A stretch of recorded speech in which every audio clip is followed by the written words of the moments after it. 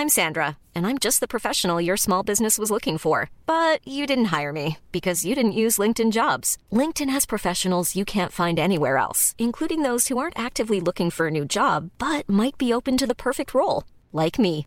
In a given month, over 70% of LinkedIn users don't visit other leading job sites. So if you're not looking on LinkedIn, you'll miss out on great candidates like Sandra. Start hiring professionals like a professional. Post your free job on linkedin.com/people today.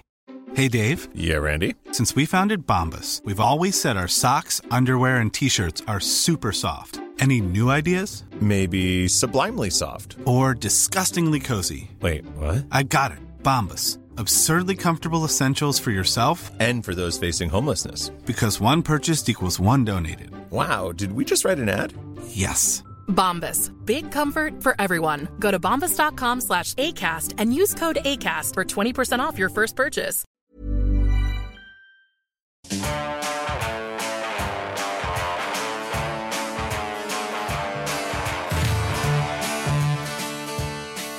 Hi and welcome to The Backstory with Claire and Susie. In each episode, we'll be hearing about an experience that has happened to someone that shaped who they are.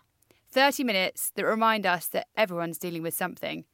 So we're a documentary podcast, a docupod. Except you made that word up.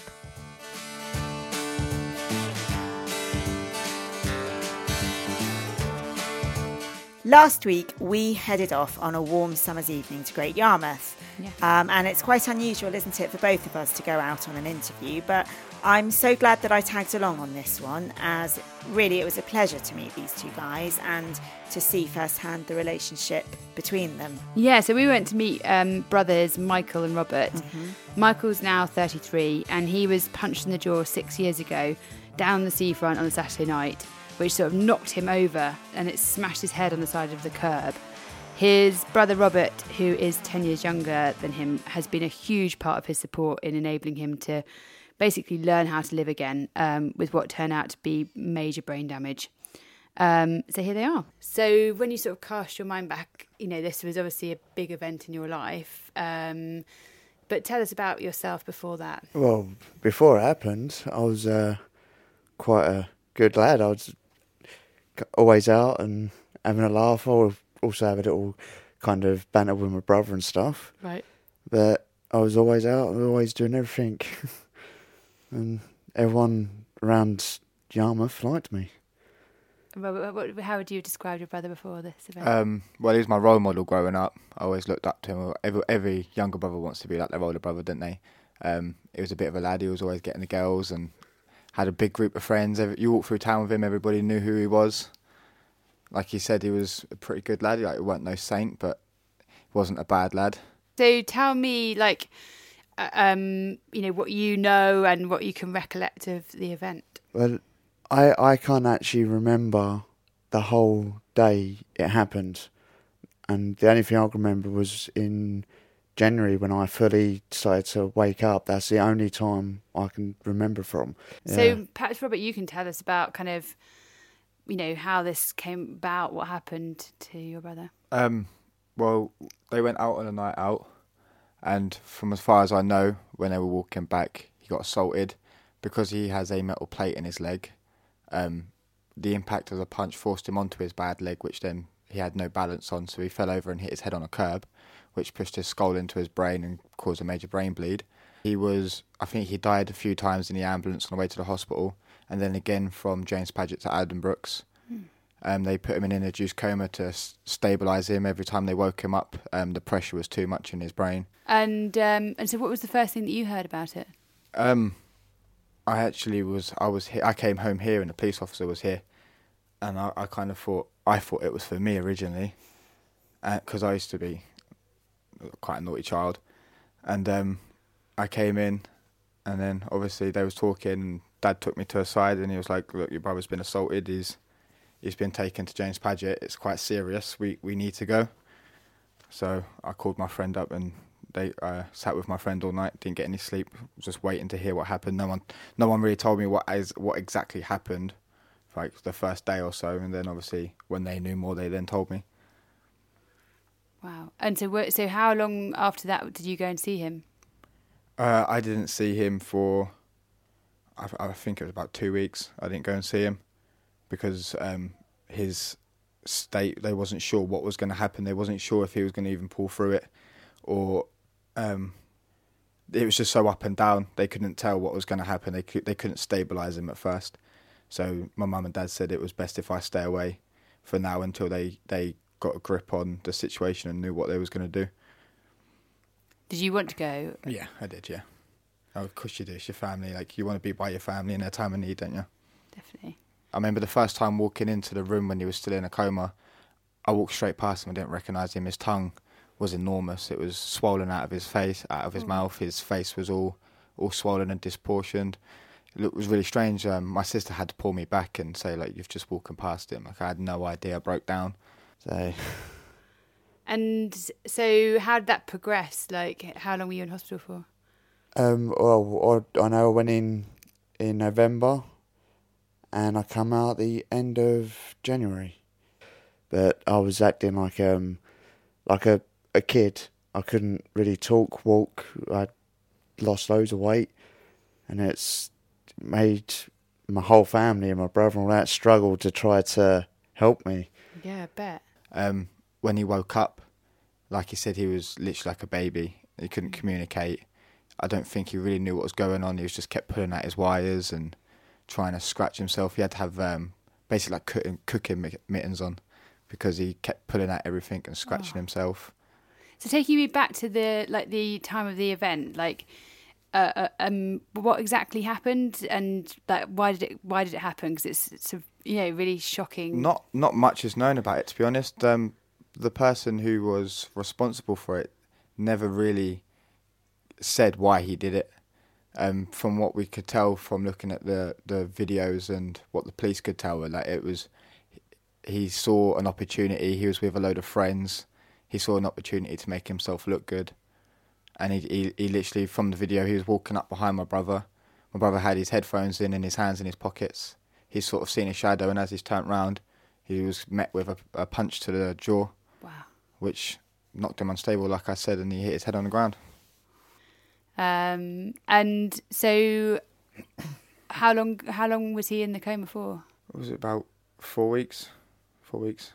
It felt like longer than that to me, really, but yeah, 4 weeks. Wow. And so then talk me through, because do you remember anything of that time, or? No, I don't remember anything till just around about the 16th of January. It's where my brain got damaged from short-term memory.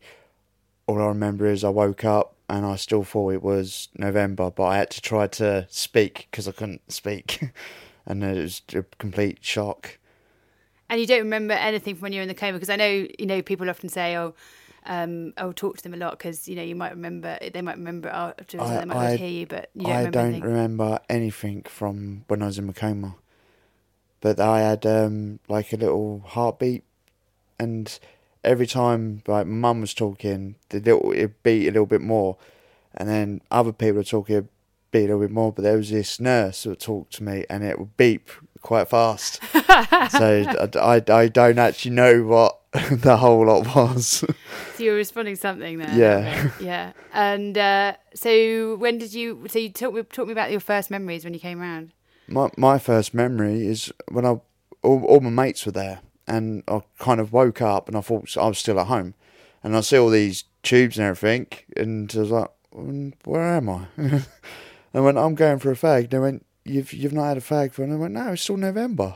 But I was trying to struggle to say it, and I had a massive hole where my skull had been taken off. So that's, apart from that, every day just it started getting a little bit. The short-term memory started getting a little bit better, but not great kind of thing. If I was too tired, I'll forget everything within 30 seconds. Yeah. So, how did your relationship change? Because obviously you'd looked up to him, but you sort of alluded to the fact that you're kind of both a little bit lads sort of thing. Tell me about that. It was very strange because I went from being a little brother to suddenly being the big brother, in a sense. He was a child when he woke up. Even when he first came home, he was still a child. He's come so far in his progression. It was very strange. I had to move out when he came home because he was quite aggressive towards me when we first came home. Oh, really? That no one ever really said a reason for it, but if he had a headache or something, because it was magnified, the pain was so bad for him, he'd just snap at me and get up and go for me and throw things at me. So I moved out to try and make the situation easier, and that was kind of my time to stand up and grow up and do the right thing for Mike. Right.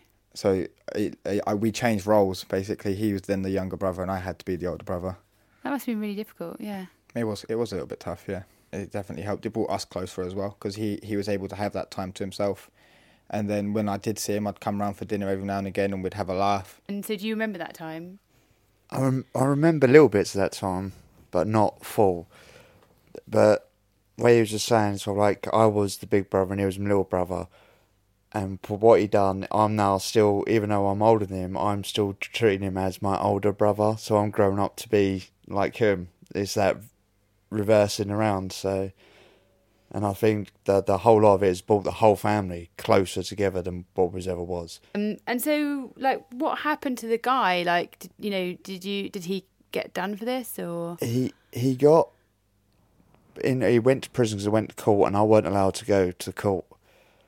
I don't know how long he got, but he'd only served a bit of it, and then for some reason, he then got kind of deported. He was not allowed back in the UK, and I don't know the whole reason why, but I don't even know I've only seen a picture of him, but I don't know his name or anything like that. But I get that kind of paranoid. If I see someone that looks like him, I'm kind of looking behind my shoulder, I'm like, oh, what's going on? It's the whole pressure. It worries you? Yeah. Did you want to know about the person that assaulted Mike? Yeah. Because obviously Mike didn't know the answers to answer. Well, his name was Daniel Brzezowski. He was a Polish kickboxer from Great Yarmouth. He had just finished his, I don't know what it's called when you come out, his licence. He had just finished his licence from a previous assault. Oh, wow. When he got taken to court, he got 3 years, do 16 months. And he was then released again on licence. And I think a month or two into his licence, he done something wrong, which then left him getting deported. Yeah. So he has been deported to Poland? He got deported, yeah, back to Poland. He was here on a student visa. Right. And he wasn't attending college or university or anything like that. I think it was just a means to stay over here. Right. But yeah, he had already been inside the system 3 times, and obviously he then broke his parole. Right. And that they said that enough is enough. Right. Do you feel kind of furious at him for the situation, or? In a way, I do, but in a good way, because I started thinking like, I'd actually want to making me the person I am now, I want to kind of shake his hand and go, thank you for making me the person I am now. It's weird to say, but it's taught me a lot more than what I used to know. I'm now putting everything for everyone rather than myself, and that's opened my eyes a lot. So tell me how you've changed. I've become more sort of like, if people have any problems, they talk to me and I can give them a little bit of advice in a good way and take it off their mind. Because if you're holding the stress, you get more stressed up and you take it on people you don't, like I did. So if you get it off your mind, it's easier to do little bits at a time. So that's why I always class things as little baby steps, each step at a time, never rush straight into it. Did you know anything about head injuries before this happened to you? No. So, and all your family, presumably, Robert, had you known anything about, how a head injury might impact you? I didn't know what one punch could do to somebody. That changed my eyes, that opened my eyes to everything, and what a difference just one punch could make to people's lives.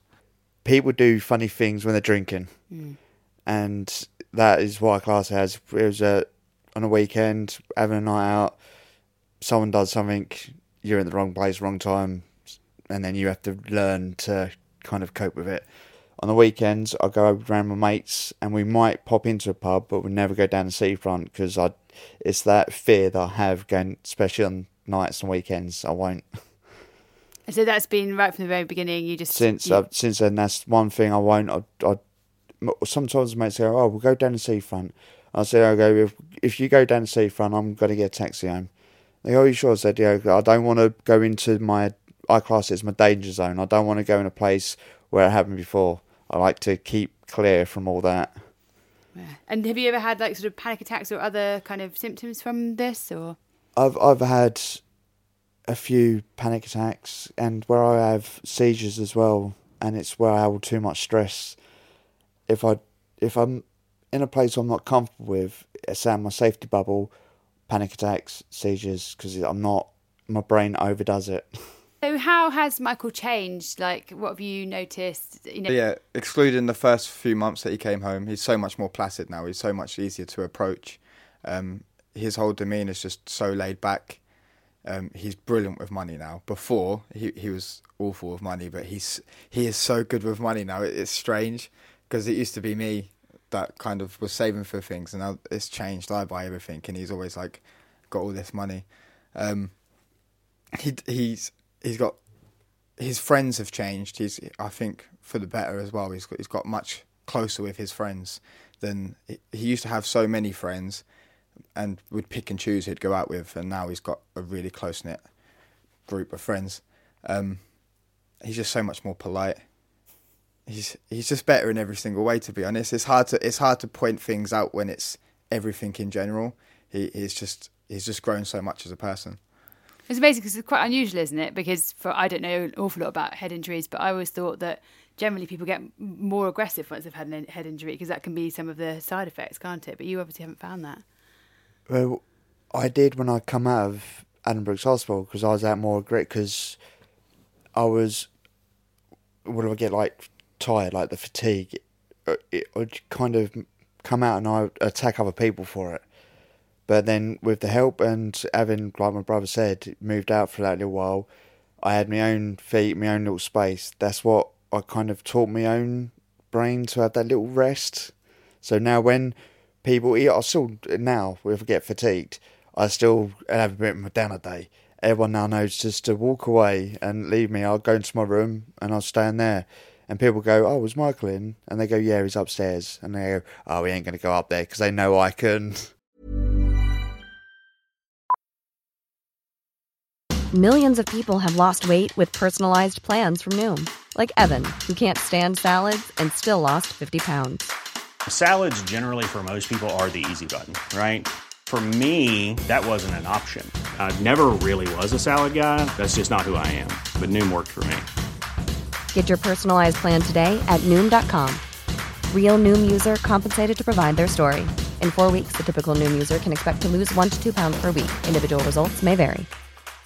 This is Paige, the co-host of Giggly Squad, and I want to tell you about a company that I've been loving, Olive & June. Olive & June gives you everything that you need for a salon-quality manicure in one box. And if you break it down, it really comes out to $2 a manicure, which is absolutely insane. It's also so easy to get salon-worthy nails at home with Olive & June. The difference between how your nails used to look when you did them yourself and now with the Mani system is a complete game changer. The best thing about Olive & June, too, is it's a quick dry. Dries in about 1 minute, lasts for 5 days, and full coverage in up to 1 to 2 coats. Visit oliveandjune.com/perfectmani20 for 20% off your first system. That's oliveandjune.com/perfectmani20 for 20% off your first system. Wow. Nice. Yeah. What you're hearing are the sounds of people everywhere putting on Bombas socks, underwear, and T-shirts made from absurdly soft materials that feel like plush clouds.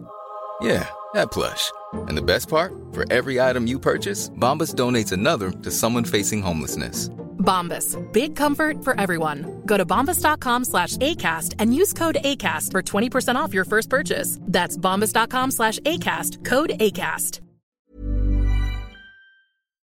So I'd sit in my room for a couple of hours and come down, and I do a lot of walking as well to get rid of all that stress out of my head. So I'll just go walk around and come back and everything's fine.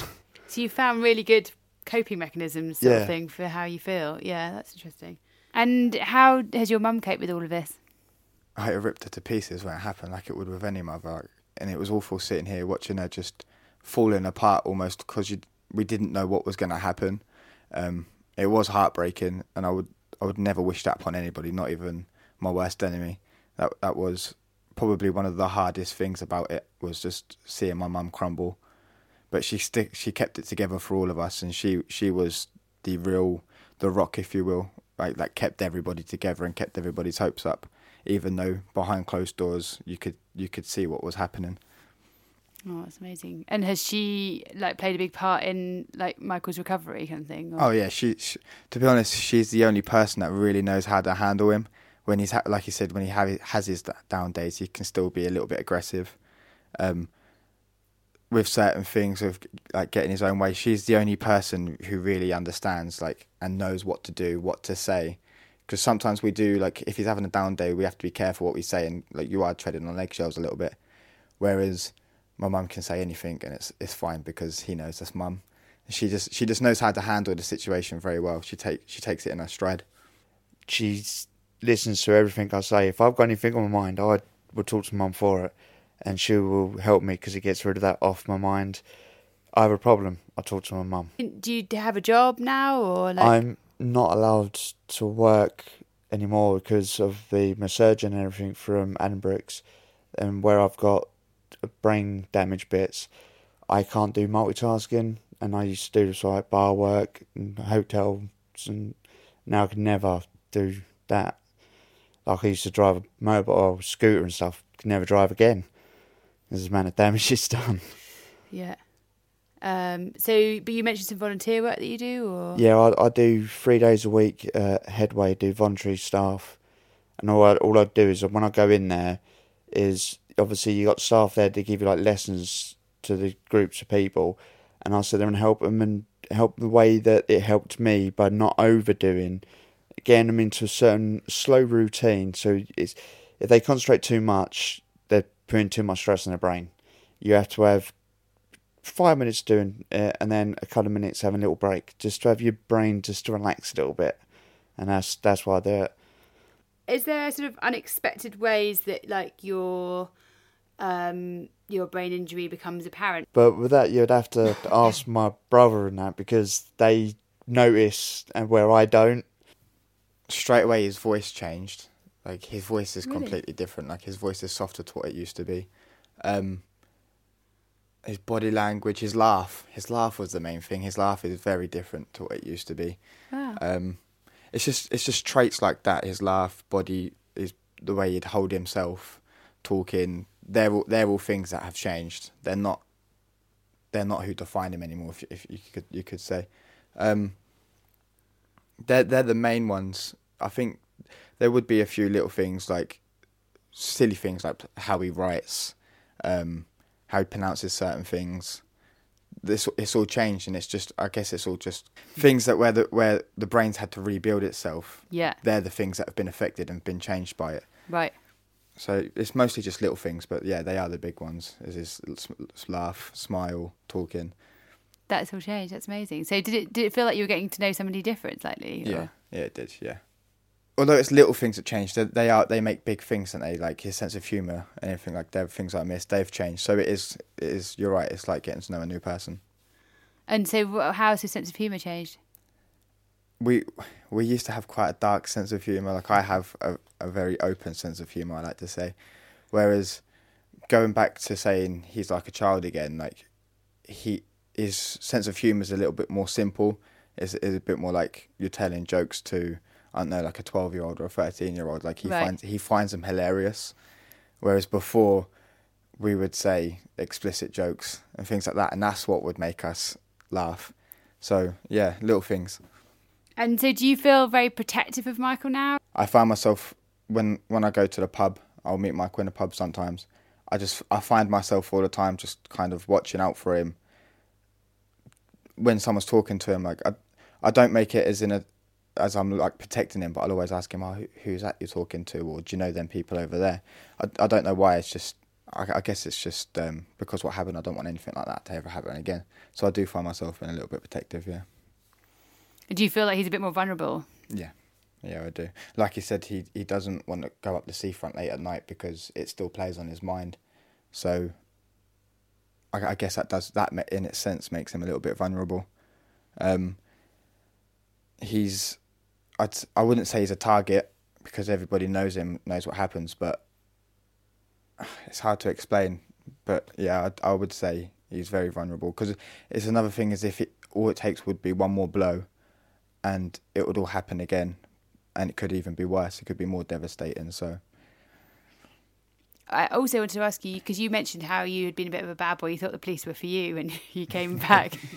Did that change with, as a result of this happening, or was that just you growing up? No. I think I touched on it earlier on. I said about how much one punch could change someone's life, and I never really realised that before.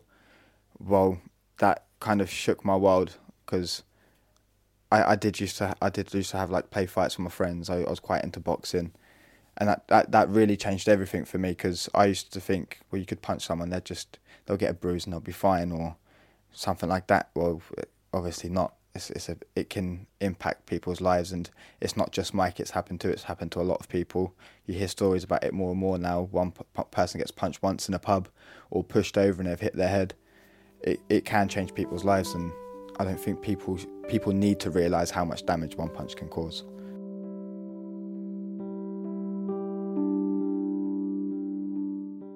Oh, wow, Claire, what a story. And, such a good point to end on, the point made by Robert that one punch can cause all of this. It's, a really awful way for him to realise this. But, it's a salutary reminder for all of us, isn't it? Definitely. It was interesting that almost Michael's previous disability, his hip problem that had been caused by the need to, I think, remove his hip when he was 14 years old. That sounded serious. Yeah, he'd had a serious infection in there, which I think meant he was vulnerable, possibly singled out by this guy because he had a noticeable limp and he's definitely not as steady on his pins. And so one punch and he fell to the ground, and it was the impact of his head hitting the pavement that caused that horrific damage. Yeah, that was kind of what was quite shocking, that it's not always the punch itself, is it? It can be the punch then followed by hitting your head and having that additional injury. Exactly. It's the knocking to the ground, isn't it? Yeah, it can be, yeah. So you can't always tell the effects that one punch will have. Yeah, and of course then for Mike, he's written off from working and from driving all at the age of 27. So but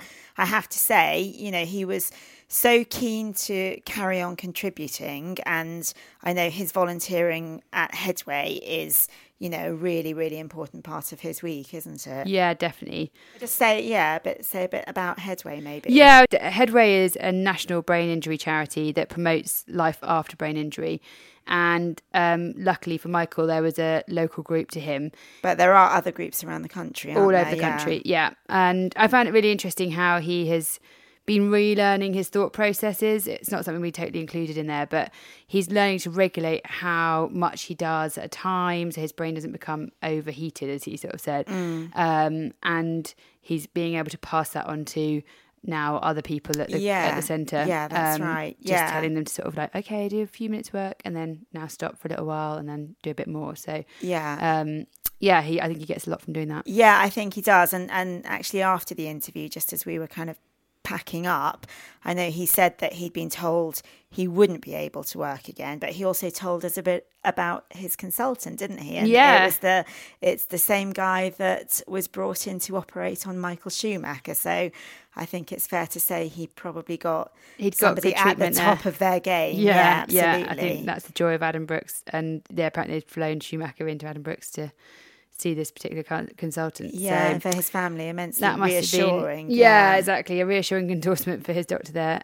Yes, his mum mentioned about Schumacher, didn't she? Because she was present for the whole interview. I had my back to her, but Susie, you saw that she was pretty upset, wasn't she? Yeah, I mean, I think it was very moving for her to, to sit there and listen to her two sons talking about this, talking so openly about something that has been a massive event for the whole family, really. Yeah, definitely. And they both have this way of saying things that really kind of would touch any mum's heart, I think. Yeah, I think they were kind of remarkably candid and honest about the whole thing. I know that there are some really good films actually on the Headway website. So could we, if we just put the link to that in the show notes, and you can have a look at how brain injuries have affected people and their families. Yeah, they're brilliant little videos. Yeah.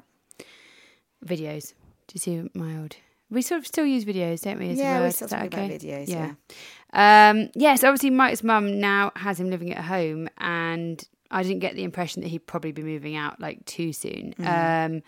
She mentioned how many of his friends are married and have children now, and as Mike is 33, I suppose, you know, that's a completely normal thing, and I think that's often quite upsetting, particularly for a mum or, you know, close relatives. You sort of like the difference suddenly, you know, between what your child's doing and what people, you know, his peers are doing, kind of thing. Like, and that can sort of crop up at different stages, can't it? There's always that reminder of how your child's life has taken a different course. So totally. I wouldn't be surprised if that crops up, you know, at different stages. Just kind of pausing for a moment, we always like to have a podcast recommendation, don't we? Yeah. So we've got one this week. Do you want to tell us about it? So Dear Joan and Jericha is this week's recommendation. It's Comedy Genius. Two women who are really antagonistic agony aunts, I would say. They read out a problem and then come up with generally pretty awful solutions. It's just very funny, and this is a recommendation that was passed on to us, and we were advised to go in at episode 8, which is what we've done, and it's hilarious. So kind of try that one out, and I'm sure there's some of the others are very funny as well. But and we've just been listening to some, haven't we? And I think it's rare to find something that makes you absolutely we were like properly laughing out loud. I think what was it, a busy vagina or something that made me laugh. Anyway, it's very funny.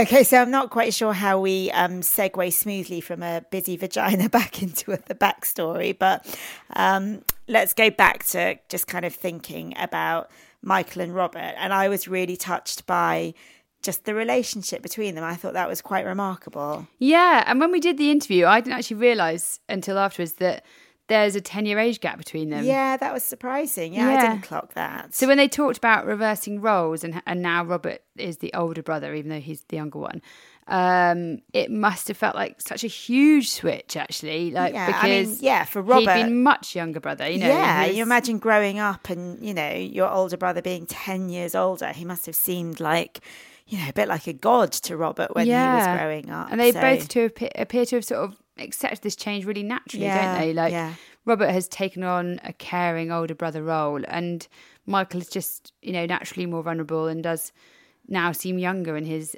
entire demeanour, really. But there's such fondness between the two of them, wasn't there? They really do, and they seem to get on so well. I thought one change, though, that was very poignant was when Robert was talking about how Mike's sense of humour had changed, because, you know, he kind of described how they used to have a very similar sense of humour, and now Mike's is, you know, maybe a bit more sort of straightforward. I think he said simple, and just sort of, I think he probably, he has like just like finds kind of very straight jokes quite funny, and like probably toilet humour, whatever, I don't know. But they obviously had like a real sort of shared humour before. Like, on quite a different level. So so the accident... I mean, the accident happened like 6 years ago, which puts Robert at 17 when the accident happened. Yeah. And so I sort of suspect that he's had to grow up a lot, don't you? Like, kind of... Yeah, I think so, There were and then he had to move out to give Michael some space. So... but I love the way that Michael said that... so Robert said that Michael was nicer in every way now, didn't he? And, you know, what a positive from such a, like, crap situation. Yeah, absolutely. And, you know, just to go back to Robert's final point, you know, just that reminder that one punch can kill, you know, it has such the potential for such devastating consequences. Yeah, totally. I'm going to be adding that to the list of the many warnings that I'll be chanting to my children as they reach their teenage years. So what other... Oh my God. What are your top warnings? Consent. Okay. Yeah, always thinking about that. How I've got to mention that to the kids. and like driving, not drink driving, and not getting into a car. Yeah, no, I know. But yeah, it's all those things that kind of, and you sort of run through them and you're thinking he's only 5, so I can't really mention it yet. So like, just keep remembering them. And you know why you do it? Because you look back at your own teenage years and you think of the horrendous scrapes that you nearly got yourself into, and you just feel like you want to warn them, but obviously it's still going to happen. Anyway, so next week we've got Vicky Cockerell, haven't we, Susie? Tell us a bit about her. So Vicky is somebody that I went to interview, and she, when she had her first baby, things didn't go according to plan, and her baby ended up spending time in intensive care. So she talks to us about that experience that had a huge impact on her life. Really moving story. Fantastic. Here's a clip. 70% of NICU parents will have some form of mental health develop, whether that be, depression, anxiety, and it might not be at the time. You're then left, after having that horrendous journey, sitting at home with your baby with no one to speak to, because it doesn't end when your baby comes home. So please subscribe so the programmes automatically drop in, ready for you to listen to us next week. It's entirely free. All we ask in return is that you recommend us, rate us on Apple Podcasts, and tell your mates about us. We are the Backstory Podcast on Facebook and Instagram, at the Backstory Pod on Twitter. If you're searching for the Backstory on Apple Podcasts or another directory, then look for the Backstory and you'll see our names, Claire Mutimer and Susie Coulson. Bye for now. Bye-bye.